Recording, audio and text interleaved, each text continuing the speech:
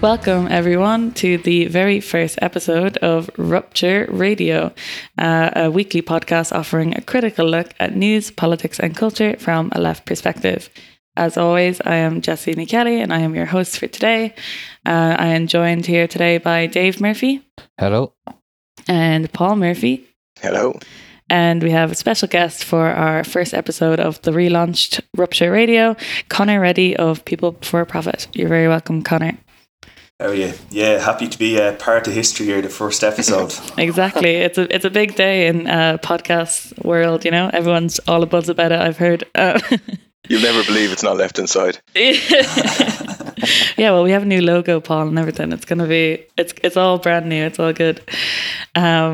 So yeah, maybe Connor, you could give a bit of an intro about yourself. We know you're in PPP. You're the candidate for Dublin Northwest. Anything else you want to talk about that you've been involved in? Maybe some campaign groups. Haven't you studied something that's very relevant to COVID-19 and everything like that? Yeah, I don't have a very relevant, but yeah, I'm a PhD student at the minute, just actually starting a PhD in immunology, looking at how homelessness and trauma affects kind of your body's response to different types of infections. So yeah, it's been an exciting time to say the very least to start that. And I guess in terms of campaigns, I've been part of a group just very recently actually that set up the new campaign for an All-Ireland National Health Service. So I get to talk a bit about that today. And there's other stuff too, but sure, we'll leave that out. Very good. Yeah, so today we're going to be covering a few different things. We're going to be talking about COVID generally in Ireland, the second wave, what it means going forward, what do we need to do, stuff like that. But I thought we'd kick off to talk about something a bit apocalyptic. It seems it's the fires in the US, the wildfires that are happening. It's just mad, like, to see it, the pictures online. Like, you know, did anyone see the Firenado? Like, that actual video of it was like a tornado of fire had like whipped up, and people were taking videos of it and stuff like that. It's just absolutely insane to see it. Like, I don't know, it's yeah, it's probably one of the biggest natural disasters in the US in recent years. So, and what was it caused by? That fucking gender reveal party was one of the causes. Did anyone see that?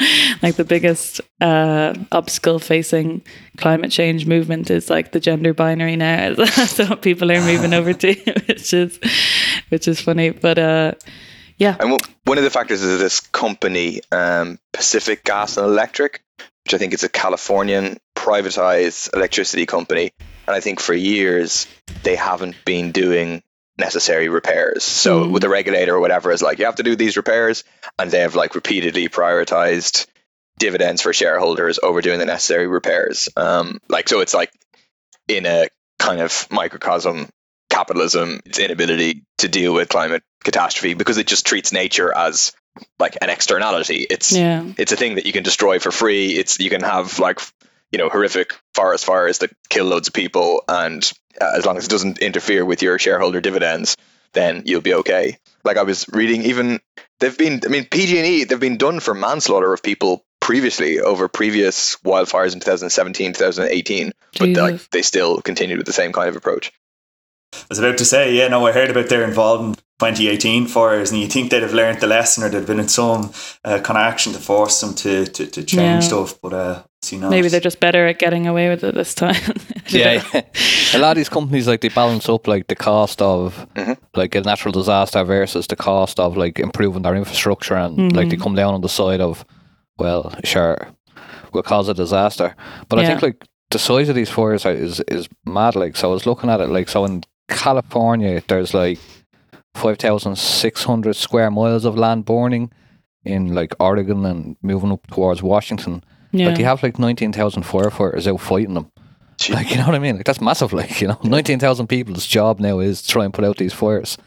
All because, well, I know it's not all because of like someone had a gender reveal party, like, you know. But to further add to the hellscape, I heard a story that apparently California, a lot of the time, the fire seasons, they depend on convict labour crews to like fight fires, and apparently because of COVID and outbreaks in some of the prisons, they haven't been able to ship prisoners in to fight fires that are caused by climate change. So it's really, really apocalyptic stuff. It really fucking is. Like, 40,000 people are under general eviction order at the moment.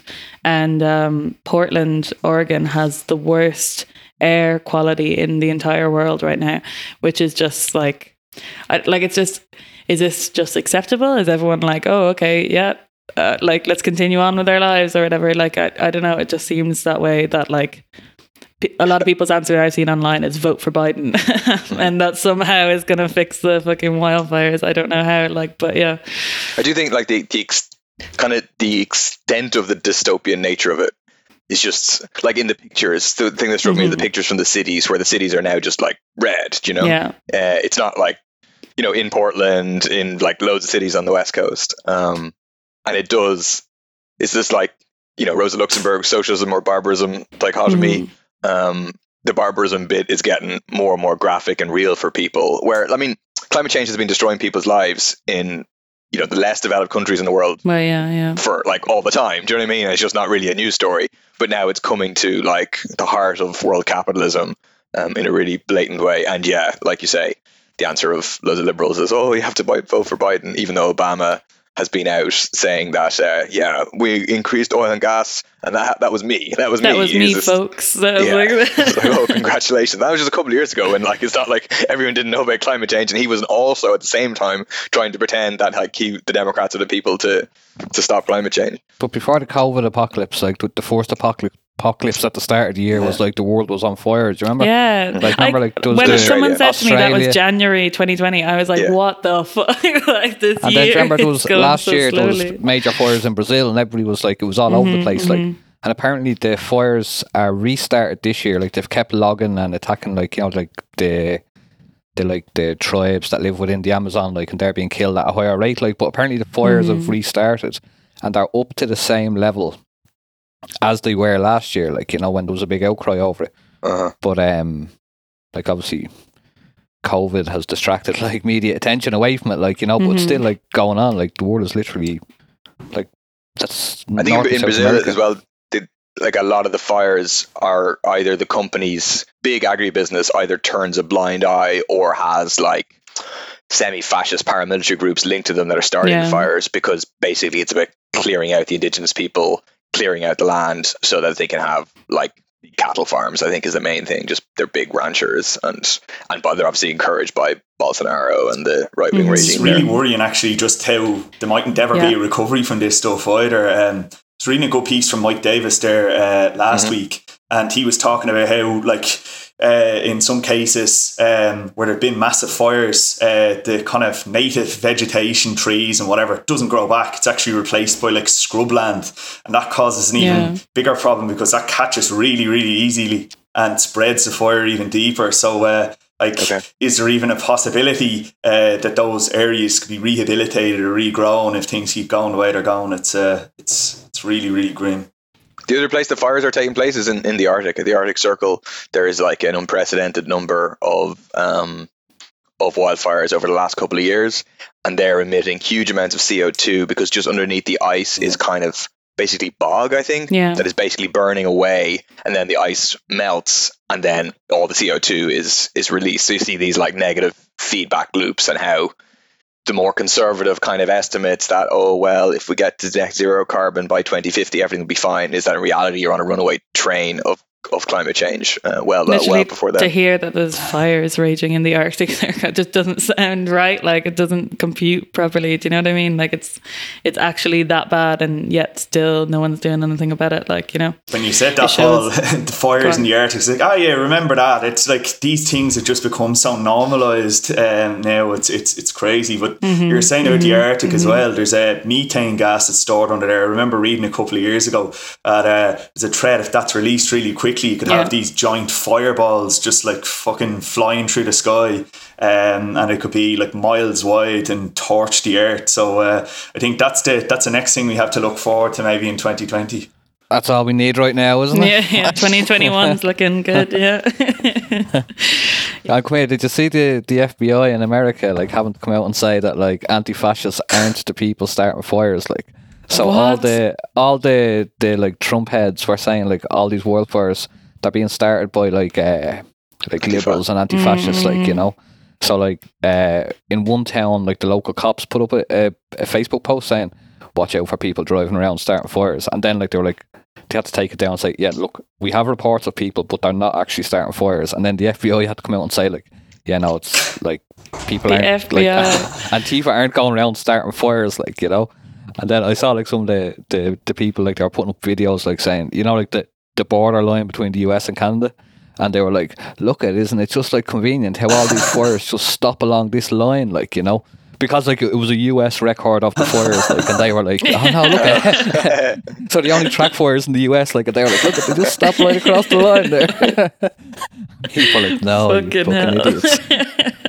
One funny thing, unrelated, well, kind of related, is do you remember there's this fake ad on like some jobs website, supposedly from me, looking for protest actors, right? Which the Journal I did a fact check on and obviously found wasn't true. Like, obviously, for a job. Really? But it's remarkable. That's how I got involved in Rise, Paul. Where do you think all that Patreon money goes, huh?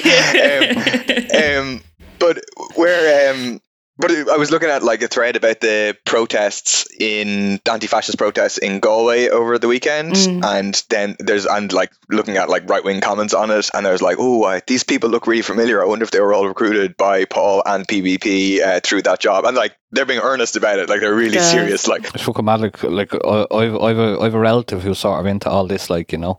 I know what you're talking about.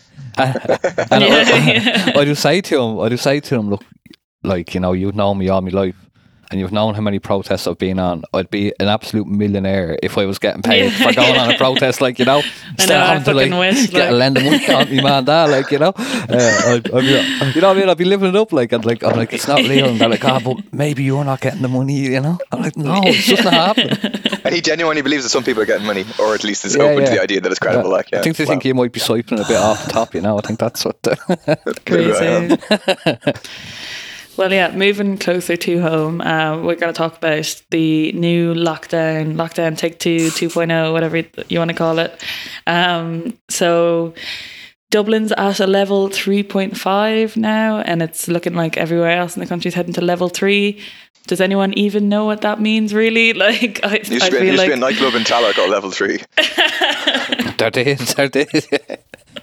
The messaging is just all over the place. I don't know, from what I'm seeing anyway. It, like, I don't understand what's going on at all. I'm sure the people living in Dublin don't fully understand it either. I don't know. I think one thing that's really striking is I've seen some of the figures for the breakdown across Dublin, different local electoral areas, and I noticed my own area, Dublin North West, has a case incidence like 265 per 100,000. So right at the top of the table. And then you look at the bottom of the table, you see Blackrock and Stillorgan and Dunleary and all these kind of more affluent areas. So I think it's been really striking how it's shown and brought these existing sort of inequalities to the surface. Yeah, like, I think I remember a few years ago there was like a survey that kind of touched on that point about it was in West Dublin, the difference between Mulhuddard and Castleknock in terms of your survival rate if you got, I think it was cancer and maybe another disease. And like, if you lived in the Castleknock side of the ward, like, you know, like a couple of miles away or whatever, like you had like a 2 or 3 times higher chance of living compared to someone in the poorer area. And it relates to like just like economics, like, you know, people are more wealthy in certain halves.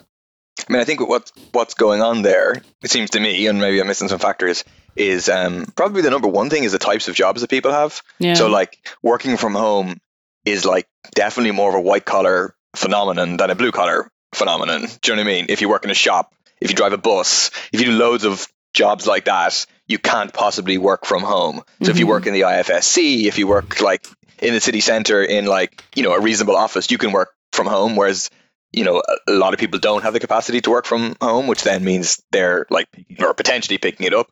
And then the other big factor is probably housing density, where just people all living together. Like, there's so many people. I mean, Tallaght Central, where I live, is the second highest area in the country. I do think an additional factor is the fact that we have Tallaght Hospital and a lot of hospital workers that, like, I think that bumps it up above like Tallaght South or whatever.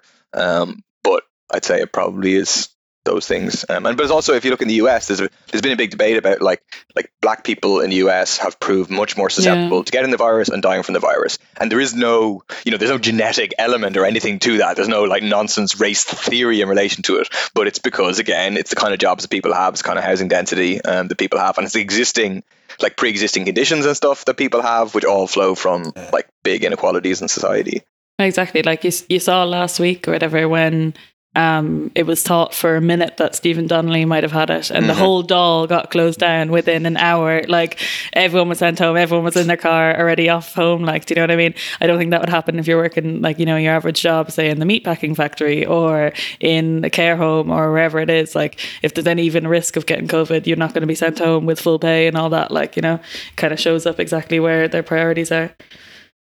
I think that point as well, that like people in, like, this isn't a new phenomenon. It's not something that just is unique to COVID. Like people in working class areas have worse health outcomes for almost every major disease, a killer, heart disease, cancer, all of these different things. I think an interesting one that I'd love to see some research on would be the effects of air pollution, air quality, poor air quality, because we know like the coastal, more affluent areas have better air quality than places like, say, Tala or places on the M50 belt, which are more working class. So that'd be an interesting one as well. I think be good to dive into a bit. Definitely. I saw a funny tweet saying for the restrictions for Dublin, like it was like, do people understand what they mean? Right, it's not level 3, it's not level 4, it's in between.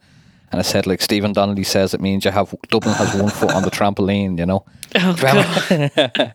Jammer's thing about the trampoline. Like, I think, like, how quickly it's spreading, like, and if you look at, like, the ICU cases going up, I think they said last week, like, the government launched, like, their winter plan, and this was, like, to help. They're saying, like, we're going to, like, every year the health service has, like, a crisis at winter. There's like trolleys, there's like places just jammers, and like this year they're like, it's going to be the worst winter ever, like, because they have COVID on top of it. And I think, like, if you look at like the winter plan that they put out, like it's classic. It's sort of like classic. Do you know, every time there's an election and a new Minister for Health is put in, and he comes in the first week and he says, I'm going to do this, and this, like, and you're like, that sounds wonderful, like, and then like none of it ever happens, like, I think it's like in a job interview and you're like, oh yeah, I can use Excel, no problem. I'm too much of a perfectionist. That's my my greatest weakness. I think I'm too punctual is my problem.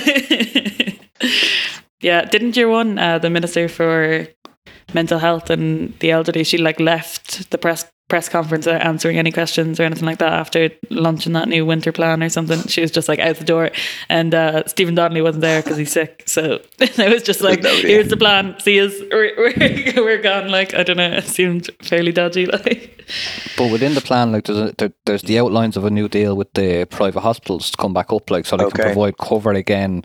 So just presuming like everything goes to shit, like, and there's, every hospital bed is full and the ICU is packed, that they can do a new deal with the private hospitals to reopen that capacity, and that they'll also then, like, obviously COVID is causing a major problem for other types of treatment, that they can refer people then to the private hospitals more than they already do on the treatment purchase scheme, where they pay privately for public patients to get treatment.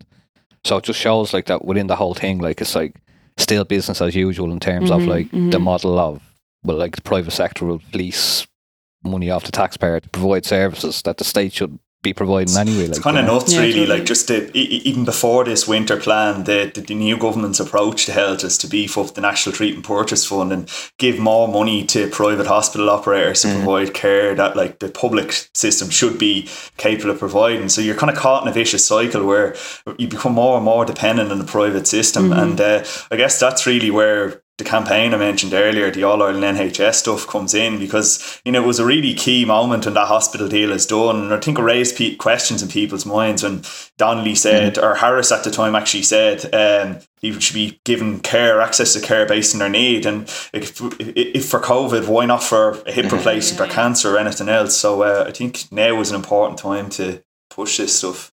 Yeah, I mean, they will probably do this new deal, because I don't see how. Like, the ICU numbers are very scary at this stage because our ICU capacity, I mean, we have half the EU average. That's one of the reasons we're so vulnerable. So it's very likely that they're going to do a new deal, and they'll do a new deal without ever releasing the accurate figures. about the last deal. Do you know what I mean? So we spent ages. We put in freedom of information requests. We asked repeatedly in the Dáil. We did parliamentary questions to try and get the breakdown of the cost of the last deal, because according to what's reported, it looks like we're paying 4 times as much per bed as they were an equivalent deal in Britain with the NHS and their private hospitals. And obviously what it poses, I mean, the way it was reported around the world, a bit like in Spain, is like, oh, Irish public health service, they took over the private hospitals, but like, actually, no, like we gave guaranteed income to people like Larry Goodman, who's making money on the one hand from the meat factories, and then at the other end of the scale, that's a consequence of the coronavirus, like running through his meat factories to make money off the private hospitals deal. And obviously what we should do is like, yes, we do need this capacity and we should take it. We should bring them into public ownership, bring them into a public health system. Because exactly as Conor said, like I think it's very useful politically that Harris said that, because he said it explicitly, nobody should be treated differently for COVID based on wealth. And it just begs exactly the question that Conor said. But again, it's kind of like similar to we were talking about the fires in the US or whatever. It's just like, because nothing's like having a definite solution to it, it's going to be ongoing for years and years and years. And like, this is like the foundation that the government are laying now during the second lockdown of COVID, it's going to impact next year and the year after, and the health system in general in Ireland, if they keep just like, throwing more money at it that they don't actually have, or whatever it is they're doing, like making these random plans up and kind of hoping it's going to work, like unless they actually make like big decisive moves, like you're saying, like taking the private hospitals, or, actually like guaranteeing these figures are correct and not just something that they're promising or whatever. Like it's just going to keep continuing on, I think. And like, I think the first lockdown, people were willing to give the government a bit of the like benefit of the doubt and stuff, because like no one knew what we were doing. We were all kind of new to everything, and if they messed up a bit, it was like fair enough, because like this is unprecedented and all that. But like the first lockdown was supposed to buy time for now, and like again, it's like it just shows like a lack of pre-planning, because no time has been bought. Like we're going back into lockdown straight away. There is barely any respite between the two lockdowns, really, like, apart from the fact that people were able to kind of go back to restaurants and pubs and stuff like that, which has just made it worse again. Do you know what I mean? Like the government saying it was safe to do so when it really definitely wasn't. Thing, I think, is like you say that no time was bought, but when we got to June, July time and the cases were down, we could have bought ourselves time. We could have really pushed for for suppression, for eradication, or zero COVID, as sometimes it's called. And I think that would have put us in a much better position. There'd been a light at the end of the tunnel for people that are sort of frayed at the edges, stuck indoors and in terrible economic situations as well because of lockdown. So like that's a massive failure, and needs to be pointed out that like we're in this situation because they refuse to do that. And because they refuse to, I think, use the capacity in the private hospitals to actually chip away at the waiting list. Because that's another thing barreling down the road of us. There's 611,000 people, I think, now on waiting lists, the longest it's ever been for outpatient care. Like that's going to have a massive consequences. Jesus. Not going to leave us for a couple of years, like if even that. Exactly, yeah. I think that's really important, because I think that generally has been lost, and people don't even really remember that. Like in June, we had a phase. There was like phase 1, 2. Instead of levels, we were in phases at that stage, and we were supposedly working through the phases. And then Varadkar accelerated through them with the agreement of Simon Harris and the government. All these people who are like, "Oh, they did such a good job." They're responsible, or at least bear an important part of responsibility for the situation we're in now. And why did they do it? I think there was 2 factors. One, they were under real pressure from private sector lobbying by the vintners, the restaurants, etc., to like, we have to reopen the economy. And 2, a big factor for Varadkar, I think, was politically. Before he handed over to Martin, he wanted to give his speech about we might still save a little bit of the summer, blah, blah, blah. Yeah. And that was just like, and I remember talking to a political like commentator person who said a few weeks beforehand, "Oh, Varadkar wants to do this before he leaves." Like, it's just like, and that's the point. Like these people treat zero COVID as like, a ridiculous dream. You can never, you have to learn to live with the virus, etc. But like countries have managed to achieve effective suppression of the virus, i.e. eliminating community transmission. It doesn't mean there's no cases, but it means when there's cases, you can find them very, very quickly and then isolate it and deal with the problem. Like every community transmission case, when you hear about that, what that means is they don't know where someone got it. And if we had used the position we were in June, combined with extensive testing and tracing, you could achieve that. You could stay on top of it, and it means people could live as opposed to this current situation. And I think Jesse was making the point saying like about people become afraid around the edges with lockdown. And I think like if you look at like the stuff that's happened now, which will be different to the previous lockdown, so they've cut the pandemic unemployment payment, they've knocked it down. Now there's talk about them being under pressure to put it back up in the budget, but they've done that. You've obviously had like to be like an attempt to open up and then shut back down, which obviously looks bad for them. But I think then there's like two sets of workers being there's obviously the situation, the meat plant. But then, like, there's health workers and teachers who are being forced to go back into workplaces. So I saw yesterday, I think, a story about like the high number of cases now that have been confirmed in the last few weeks amongst health workers in Ireland who are obviously being forced to go in. They're working in the hospitals and they're getting affected. But then I think like the situation in the schools now with the teachers, like with the vote for industrial action, is going to really like put the question of like, well, what's a safe workplace? What does like living with the virus actually mean? Does it mean that people are forced to go into classrooms, get ill, and then like classrooms go into lockdown? Like there's been a huge number of schools where they've had confirmed cases and people have had to be sent home. But even the way that they're operating now in schools, going into the winter when it's going to be freezing, like there's loads of cases where the windows in the classroom are left open all day, right, fair enough. But then at lunchtime, all the kids are forced to go out in the yard, like with 7 coats on them, like to eat their lunch out in the yard before they come back in. And like in a couple of weeks, like we're nearly in October, it's going to be like Baltic outside. It'll be pissing rain. Like what are you going to do with them then? Like it's unworkable. No, I was just going to say it's 250 different schools now that have had outbreaks across the country, and they're still denying that that's a major vector for transmission. I mean, they're talking about household transmission as well. They're blaming it on house parties, but like we don't have the detail, obviously granular detail to make a decisive conclusion. But I think schools, kids coming home, giving it to their parents, their brothers and their sisters, that's clearly happening here now, and like they're not acknowledging it. And it links to housing as well, where you'll have 3 generations or overcrowded housing. So the kid goes into the school, gets it, comes back in, affects like maybe 2 or 3 people, and then you may have like like I have family that live like with the grandparents and kids and grandkids, like so you can see it going up the line, like, and that's where you get the like the private household spread.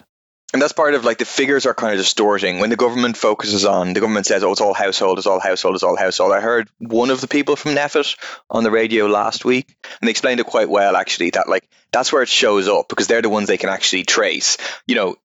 If like, someone goes back into their family home, a kid goes in from their school into the home, they'll all get it. And so let's say 6 people live in the house, 5 of them will be put down as household transmission because they got it in the household from the kid. The kid will be put down as community transmission because we don't know where they got it. So therefore it looks like, the big majority of cases are coming from the household, but like it's getting into the household from somewhere. And where it's getting into the household seems overwhelmingly coming from indoor settings. So workplaces and schools, which are things that the government simply doesn't want to talk about. Like we looked at the figures during the week to kind of prove the point that the percentage of cases that are now experienced by school-aged people has shot up. It's more than doubled as a percentage of the total weekly cases. So if you go back to June, about 4 or 5% per week were like kids, who would be school age. Now that's up to 12 or 13%. Like, and of course that relates to schools because it's all, and that's the thing about ventilation as well. Like more and more evidence is saying that it's airborne. Like that's how a huge amount of transmission is happening. So you have to have ventilation, like, and 85% of schools have inadequate ventilation, and it's expensive. Like, and the government's like, oh, we gave the money. So the money is to pay for like hand sanitizer. Great. And some masks, whatever, great. But like the big money is to do capital work on schools. So you actually have ventilation systems so kids don't have to freeze or get coronavirus. This is it, exactly. I think it's like the government's living with COVID, like whole strategy is like putting all the blame and responsibility on individual people, rather than actually stepping up to the plate and saying, no, this is our responsibility as the state, as people you've elected to look after you and make sure it's all okay, So instead of them being like, we're going to put proper ventilation in all the schools, which they could do because, like that's possible. They're saying, oh, like if you get it, like it's your fault and stuff like that. And like they've done a good job at like instilling that in people, I think there was like a survey done. I'm not sure where exactly it was done, but like 70% of people surveyed were saying that if someone gets COVID, they would say it's like at the fault of that person that got COVID. You know what I mean? And it's like, it's so unfair because it's just like you could do everything right. You know, you could do everything right you're supposed to do. You could wash your hands 25 times a second. You know what I mean? You could do it all. Well, yeah, but but the thing is, like, if you're working in unsafe conditions, like, you could still get it out of no fault of your own, you know. And like, yeah, I don't know, the government have done a good job at making people think like it's all their fault, you know. The government are afraid of setting precedents too. I mean, like, the thing around class sizes, like, the largest class sizes in Europe, that would have been a very obvious place if you had money to invest, to put it to maybe use other spaces to take certain numbers of students and to hire teachers. But hiring teachers is a dangerous precedent to set, because it means then you're locked in into, people get used to having 20 kids in a class instead of 30 odd, and perish that thought, Jesus. Yeah. Same with the health workers. You know what I mean? They had this big appeal for like health workers to come back from around the world, and then they kind of employed a bunch of them on like agency contracts where they can just get rid of them, where they don't have any permanency, don't have any decent terms and conditions, because they don't want to establish norms that are then people say, well, we got this during COVID. Why can't we keep it? They didn't even have a fucking right to sick pay, the health workers, which is absolutely nuts. That's crazy. Yeah, they still haven't hit their target. You were saying, Paul, like about the testing and how important that has been in other countries and stuff like that. They had a target of 100,000 tests a week, and they still haven't hit that. Even that was at the very start of COVID, wasn't it? They set that target. And Denmark they test like 200,000 a week, and they're roughly the same size as us, whatever, you know. The government made a big deal of hitting 1 million tests last week or the week before last, you know, and it's like, oh, look, where everything's back. Even like, this is like you're saying, like months and months after they originally launched the target of 100,000 in Denmark, they've done 2 million tests. And like, it is like, there's loads of countries where you can just, if you feel unwell, you can just go to your local test center and get a test. Like, obviously tests should be freely available for anyone who wants them. Whereas like now they are rationing tests. There's no way to avoid it. Like they're definitely rationing tests. They stopped doing testing in meat plants 3 weeks ago or something, basically because they were at their testing limit. Or in schools. I mean, it's quite mad. Like, if you're a school, if you're like a pupil in a school and you're supposedly separated into different pods, and someone in a pod gets it, they're not in your pod, even though you're in this tiny classroom where there's like close to 30 students or whatever, you won't necessarily get tested. Like, it's really mad. Like, and if there wasn't a shortage of tests, it's clear that you would test everybody in the class, everybody in the school. You know what I mean? You just roll out the test. Like, the more people are getting tested, the better, because then you can quickly find stuff. But I think what's wild about the testing is, like, Ireland has the capacity to do this stuff. Like, we have a massive pharmaceutical sector. There's private capacity that could be taken into public control to do this stuff, and on a proactive level as well. I mean, our testing system isn't set up to hunt down the virus, to actually go after it and I guess push it out of the population. It's more reactive, and it's to contain spread rather than to eliminate transmission. So if we did take those private resources into public control, you probably could get to a situation where you had it deeply suppressed. But again, it's the unwillingness to set a precedent of getting in the way of private business. Yeah, and I think that's just like the whole thing, is that like their messaging is just like going all over the place. They don't even seem to know what they're talking about half the time. And it's like, I think it's because they're pandering to different businesses, and they're pandering to different sectors of the economy and stuff like that. And one day, you know, it might be the restaurant association that's putting too much pressure on them, and then the next is the pubs or whatever it is. And like, that's why, like, they're saying, oh yeah, we're doing this all for the good of the public health, whatever. It's not. They're doing it for the good of their own profits. Like, and I think that's why it does seem like they're just talking out of their holes, like, because it's just like, I don't know, it just seems so all over the place. It just doesn't seem possible that they have any sort of plan together at all. Like, it was funny during the week when they were doing, so this argument that Paul was making there about like they're counting it as household transmission, but that like somebody brought it into the household from outside, like, you know, so whether it's a workplace or a school. But like when they were moving Dublin to 3.5 lockdown and the restaurants had to close, they're like, but we've had nobody sick in our places, like, you know. And I think the guy's name's Philip O'Neill from Neffet. Philip Nolan? Oh, Philip Nolan, yeah. He came out with a thread and he was like, well, no, you know, like, if we our track and tracing thing only goes back a couple of days, but if we went back 4 or 5 days, we'd probably find that somebody picked it up in the restaurant they were asymptomatic for a few days, then they brought it into the household. So it was like you couldn't get around it. Like I think like IBEC and the Restaurant Association were all on saying this is like outrageous, blah blah blah. There's no health reasoning for it. But like, where did they think themselves that like the sickness had come from? Like, do you know? But it is like this language around confusion, right? So it's clear that there is confusion. People's perception. I'd say if you ask people, your average person on the street, how would you define the government's response to COVID? They'd probably use the word confused or something like that, right? So that's widely out there. But it's used, like, confusion is created by like making exceptions for private companies, conceding to certain private lobbying efforts, right? That's where it comes from. That's why they opened the pubs, supposedly like dry pubs instead of wet pubs, because they were under real pressure from the vintners.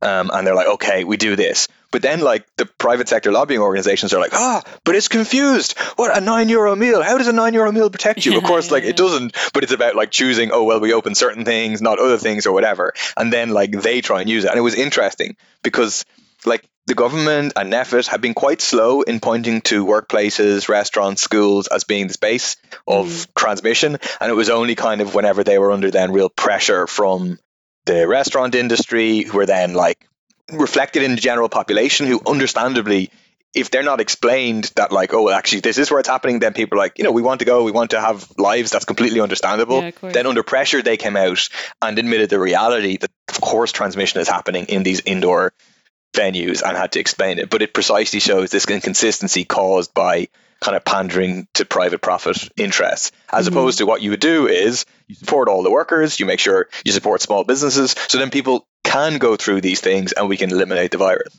I actually think this is quite dangerous on another level as well, as kind of confusion, lack of clarity, because it's feeding, like a lot of people were kind of revolted seeing the anti-mask kind of brigade on the streets and in the growth of this sort of conspiratorial thinking. But this is where it comes from, this lack of kind of explaining the logic of the restrictions, being obvious logical inconsistencies and stuff that you touched on, Paul. And this is where it comes from. And I think if you want to win people, like it's not good enough to say trust the science. You actually have to have some level of clarity, and it's been a big problem, I think, just in science generally, that like the conversations are had in an ivory tower, and science isn't something people can engage with. Ordinary people can't engage with it, and it's designed that way nearly. People are alienated from science right now, and like kind of the space for conspiracy theory is expanded by the gap between reality as it actually is and the appearance of reality. And there is a gulf between that. It's not in the way people think it is, it's in a very different way.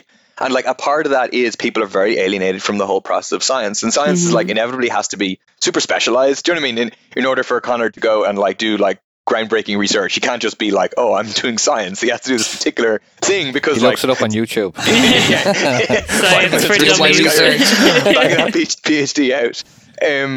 But like, I think actually like a social society would find a way to like overcome that alienation between like very specialized knowledge which exists and like public education about that, public control over it. So it's not all driven by private corporations, and like private corporations at once remove private corporations funding research institutes, which then fund students, but clearly private corporations. Like, so actually, like, that's obviously not the main thing that socialism would do. But I think for this conversation, it's one of the interesting things that socialism would do is like, publicly owned research and all that. I think that's like really possible as well, because like even in just like past campaigns and stuff like that, like say even with repeal or whatever, people started off like being involved with that with like no information about the law, about like pregnancy or like any sort of like medical cases or anything like that, and like the amount that people learned over like a short period of time, really, like, you know what I mean, like I know fully now about like fucking constitutional law and stuff like that, and you know what I mean, like something I had no idea about before, sort of thing. So like it is possible. I think it just needs to be, like you're saying, like in the right way, like that public education, like it is possible to do. There have been periods, actually, it's interesting, like, because there used to be this group in America called Science for the People, and they kind of they were founded the time of the Vietnam War, when obviously there was this mass kind of defection of scientists who said that they weren't going to engage with military industry or research around defoliant started being used to cut down the forests in Vietnam. And I think like there was obviously a tremendous amount of specialist knowledge that is needed to actually develop all of that stuff, but the way that they brought the conversation a very active way into the public domain around something that's a motive for people at the time of the war, it did help in engagement. And there was an after effect, I think, for a decade or two where people could engage. science is so more commercialized today, and I think the influence of the pharmaceutical industry in particular and all the commercial secrecy there, it just cuts across that completely, and it really has created a situation where it's just for the experts, and you have to trust the experts, and that's really it. Yeah, I think like there's two things here. So I think like as COVID has developed, like our knowledge of it has changed. Okay, so you'll always see the conspiracy theorists getting your man, what's his name? He's from Trinity, Luke O'Neill. He's a doctor, and he was saying masks are useless. Like, you know, he said that at the start of the thing. Then as understanding of it changed, now like obviously like we realised that masks are needed. You know. And I think like explaining, like he's obviously not going to come out and be like, oh yeah, I was wrong, like, you know, because he's a scientist, like.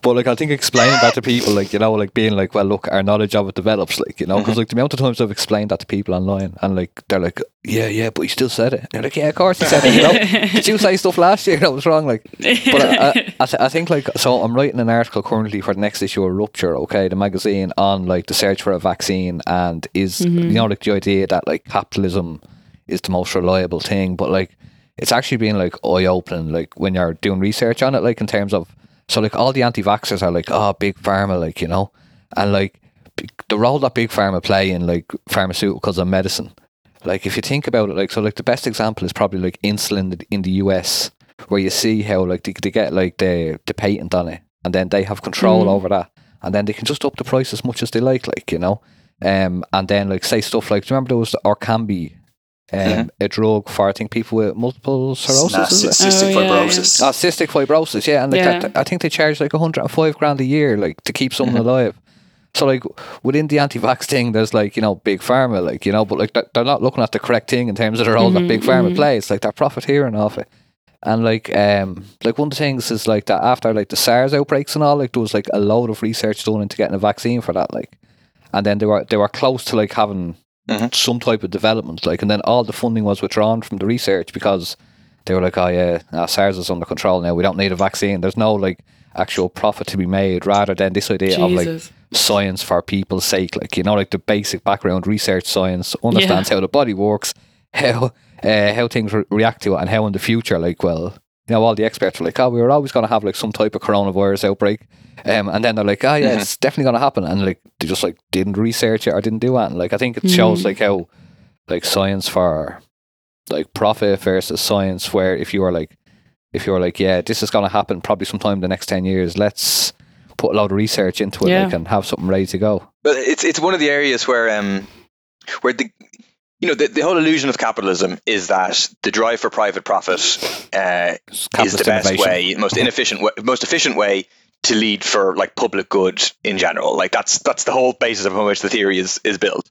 But it's so obvious that doesn't take place in terms of like the pharmaceutical industry. So, for example, companies like Pfizer spend in an average year 27% on marketing of their total expenditure and 11% on research, right? So they're not, because they have these different companies set up which compete with each other, including in terms of research, they spend more like marketing, for example, often products that are exactly the same, marketing them in a way to pretend that this is like faster acting, gets to the source of pain quicker. But also the stuff that they choose to research, they choose to research like marginally better painkillers, because you know, loads of people in like richer countries in the world get headaches, as people around the world do, as opposed to researching to cure AIDS or like whatever stuff that they can't make as much money from, or there's like a longer shot that they will find it. Like it's mad. And if you had a vote about stuff like that, I think everybody would vote. You know what I mean? Well, let's do the research on curing AIDS. Let's do the research on like SARS type viruses. But the logic of private profit means they definitely don't do that. Yeah, but I mean, like something like 2/3 of the money that goes into pharmaceutical research is paid by the state. So the state go in, pay a load of money, you do the background work, all the research.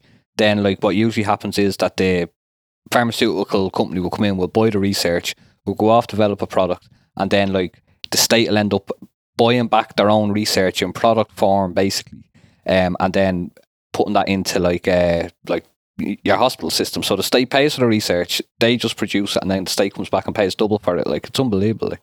It's wild how much innovation is actually stifled by a profit system or science based on profit. Like the majority of, I think, pharmaceutical industry research is on what are called Me Too drugs. So like small changes that you make that have no functional consequence whatsoever, but allow you to extend the patent period for a particular drug or whatever. Okay. So it's that. It's also the fact that like when you have that public research done, as a public researcher, you can't really go anywhere with that unless you go to private industry and you sell your idea, you sell your soul, and they have then exclusive rights. And a lot of the time there's some really cool stuff that's developed in public research institutions, and it sits in a shelf in a pharmaceutical company, or it sits somewhere and no one else can look at it, research it, or try to develop it. So I guess like science under socialism would be, it'll allow that stuff to develop more organically. It'll allow kind of ideas to work off one another, and that's completely stifled as long as you have a for-profit system, I think, in science. And I think if you look at like the COVID nationalism that we're seeing now, like, you know, it shows how bizarre this is, where you have countries, rather than like humanity pooling its resources, come up with a vaccine to treat people. You have countries all doing private deals with different companies. You know, like, so that, like, in the US, Trump has like Operation Warp Speed, like, where he's pumped like 10 billion. What a name. He's pumped like 10 billion into like, I think 7 or 8 different vaccine trials, like, you know, to companies. So it's basically a public-private partnership where the state is paying for the research and the company will own it. And like, it's in return for like whatever, 400 million doses if it's done. But like, what's going to happen then is like, well, yeah, they have exclusive access to this and it works, just say, right? Well, then what's the rest of the world going to do? Like, because like this company are going to like put a patent on it. It'll be like 2 or 3 years like waiting for enough doses to be created, when you have all these different pharmaceutical factories all around the world that could all be working to do it straight away. It just shows how mad it is. Like, literally, like, states are gambling on, like, it's like a horse race basically. You have like whatever number of different companies, all with different. And you're sticking like, I'll stick $1 billion there, I'll hedge another $1 billion over there, like, you know. Just on that warp speed thing, actually, another scary prospect is that they've got this emergency use authorization that allows them to kind of speed through the usual trial process. I think the Russian vaccine effort has done the same, and so Sinovac in China. So this actually Sputnik, I guess like if there are adverse events, which there are with any medicine or medicinal product, like, it's going to further feed into this anti-vax stuff because they've sped through the process. So it's worrying stuff. Definitely. I think as well, obviously, it goes without saying, an NHS is needed in Ireland, massively so. And we were talking about the backlog of cases and waiting lists and everything that's not just going to go away once we get a vaccine, or if we get a vaccine, you know. So maybe, Conor, you could tell us a bit more about that, seeing as you're one of the people heading up the campaign at the moment. Yeah, sure, yeah. So I guess, we're a couple of months going now, the campaign for an All-Ireland NHS, and we're a group, we have a lot of health workers involved, health unions, some county councils and trade union councils have come on board. And I guess really we've seen around the time of the private hospital deal and the investment that was put into the health service, all these things that they said were impossible before were all of a sudden possible. So we've seen it was necessary and it was also possible. So I think we decided we'd push for it and kind of popularise the idea. And I guess since then we've been just flabbergasted. It's so popular with people. How hasn't this happened before? And I guess, with the campaign, we're looking to push out a little bit now. I guess the All-Ireland aspect is maybe worth drawing out a little bit. There's still not an all-Ireland testing and tracing system. So you have places like Donegal, where there's a load of cases now. There's not a complete testing and tracing kind of integration with Derry right next door, Tyrone right next door. So I guess there are some schemes that exist in All-Ireland Basin Health already. The Cross-Border Initiative is one of them. There's others too. But I think, just on a small island at 6.5 million people, it makes no sense that you'd have 2 separate systems, well, 3 actually, because you have the private system as well alongside it. So what we call for, and I think it's a way of really uniting working class people across the country, a single tier system that looks after people according to their medical need, and also I think looks after healthcare workers. Like, there was massive and historic strike action last year in the south and in the north. And I think this really gets to the heart of this. What type of economy are we after COVID and heading into climate change? Are we an economy of growth and profit, or are we an economy of caring and repairing and that kind of stuff? So I think it has a bit of resonance at the minute, and we're hopefully going to grow on the ground now in the next couple of months. I think one of the interesting parallels there as well is the context in which the NHS in Britain was built. Yeah. And obviously the NHS started out, I mean, in Britain now it's pretty creaking because of cutbacks and stuff. But it was built in the context of the aftermath of World War II, soldiers, people who had stayed at home, having a sense that, we fought for, what people perceived as fought for democracy against fascism. And we went through all these sacrifices, and now we want a society that people can live in. We want a society with decent welfare state, etc. And in that context, you had a Labour government under pressure from below, which brought in the NHS. And it is worth thinking about whether in the aftermath of COVID, you might have some sentiment like that, where people have a sense that we've gone through, it looks like a year and a half, 2 years of sacrifices, supposedly all in it together, when clearly we're not all in it together. And people saying, well, if we could do this to tackle coronavirus, as inadequate and as problematic as it has been, well then, we want to pay off now.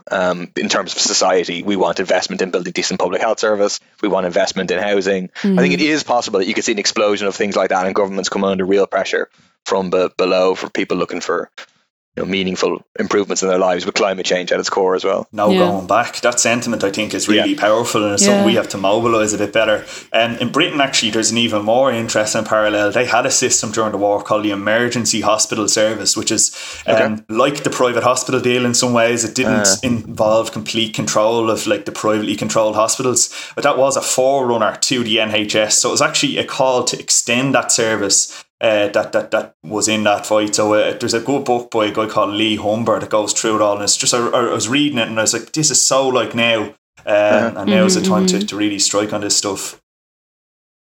Yeah, I think that what you're saying there about do we want a system of growth and profit, or do we want that care and kind of thing, or whatever?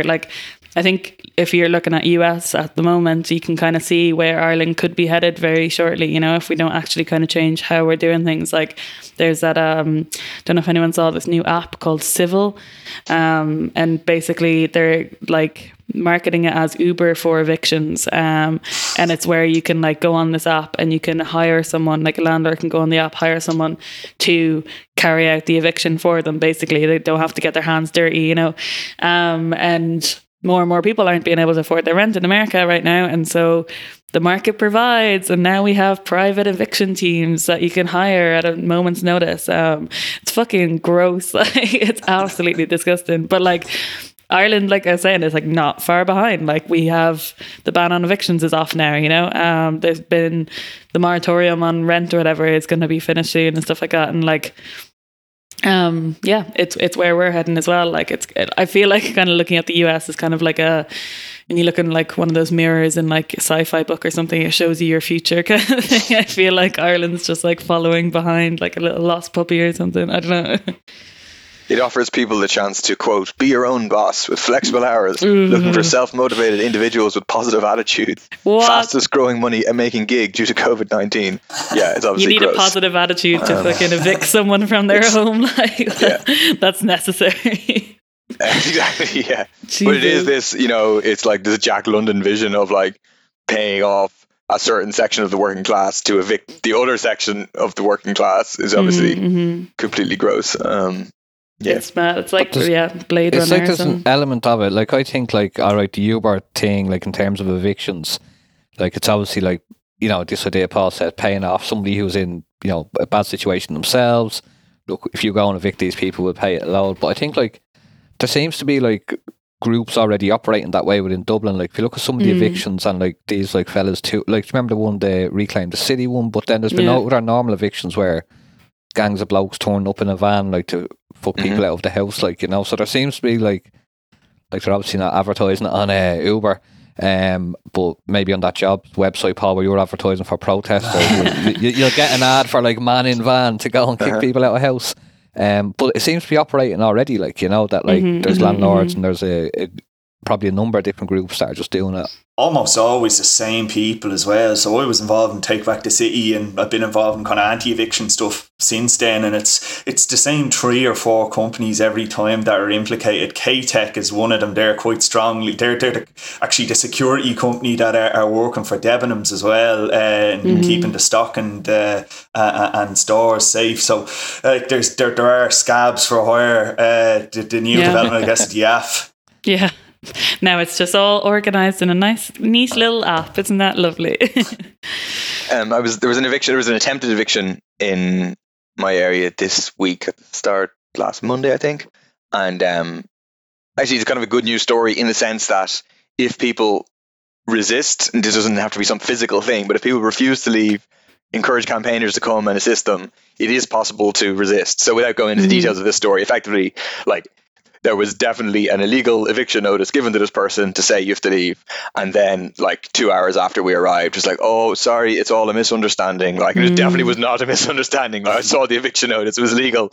But because people just stood up for their own rights and said, we're not going to leave, we're not going to make ourselves homeless, the landlord was forced to back off. So it just underlines that need to people to get organised. There have been some really good examples of that recently. The Berkeley Road one was, I think, amazing to see, and I was down a couple of times visiting, but like a group of people being thrown out and victimised. I think there's an element of racism involved as well, but seeing the community response actually opened up the place, put them back into their homes, and for 2 days solidly worked on the place. Like there's new toilets put in, there was carpenters working on doors and stuff that were broken by the eviction crews, and it just shows the kind of power that we have got when we're organised and come together. And I guess the solidarity that exists there as well. We're not tapping on an empty well here. Like there actually, people don't like evictions. People are willing to help one another. And I think, that was a really powerful example of that. Yeah. One thing related to that is just definitely that people should get down to their local Debenhams if they have a local Debenhams, or a non-local Debenhams if they don't have a local Debenhams,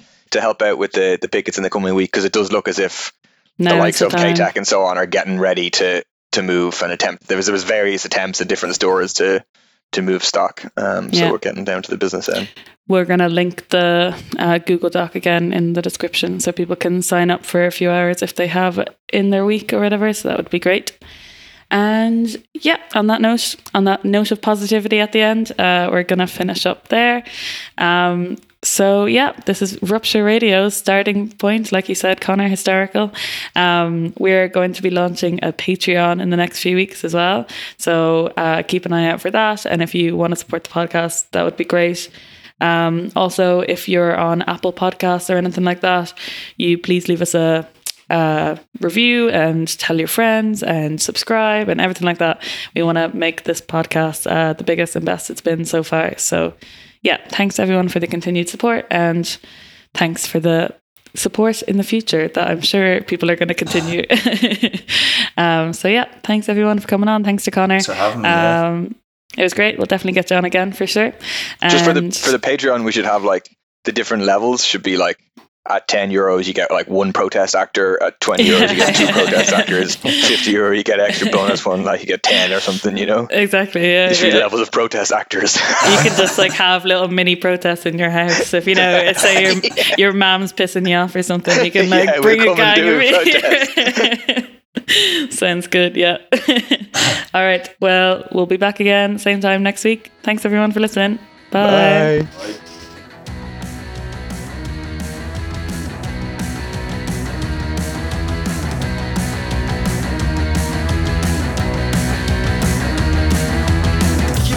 And your head's fucked. You stick your trousers on and your last bit of makeup.